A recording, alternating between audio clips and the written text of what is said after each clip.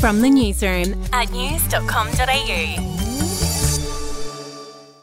G'day there, I'm Andrew Bucklow and this is the latest from the newsroom. It's Wednesday the 31st of January. Well, Queenslanders are once again dealing with widespread flooding after parts of the state copped weeks' worth of rain in a single day. Here's Premier Stephen Miles. Out west, those floods could take 3 to 4 weeks to wash through, so we're really conscious our emergency services, they've been activated since early December and they're going to have at least another 3 to 4 weeks of rescues. They did 39 swiftwater rescues today. That's people whose lives were saved by our Queensland Fire and Emergency Services. Now to the latest on that shark attack in Sydney Harbour. There were fears the victim, 29-year-old Lauren O'Neill, was going to lose her leg after being bitten by a bull shark. But in some good news, doctors managed to save her limb after a marathon surgery. She's expected to remain in the intensive care unit for a few more days. Overseas, former Pakistan Prime Minister Imran Khan has been sentenced to 10 years in prison. The former cricketer was found guilty of leaking classified state documents, but Mr. Khan claims the charges were fabricated to prevent him from returning to office.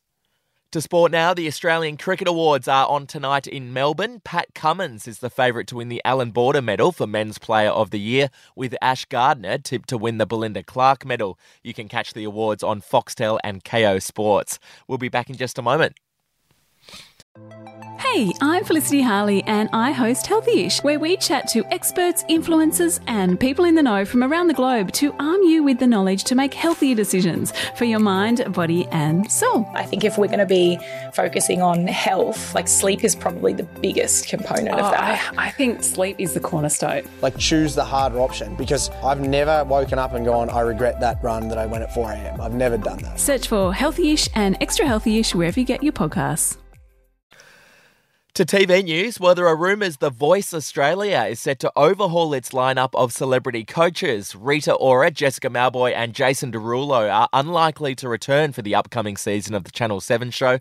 Guy Sebastian will be back, and there are whispers he'll be joined by Adam Lambert, Leanne Rimes and Kate Miller-Heidke.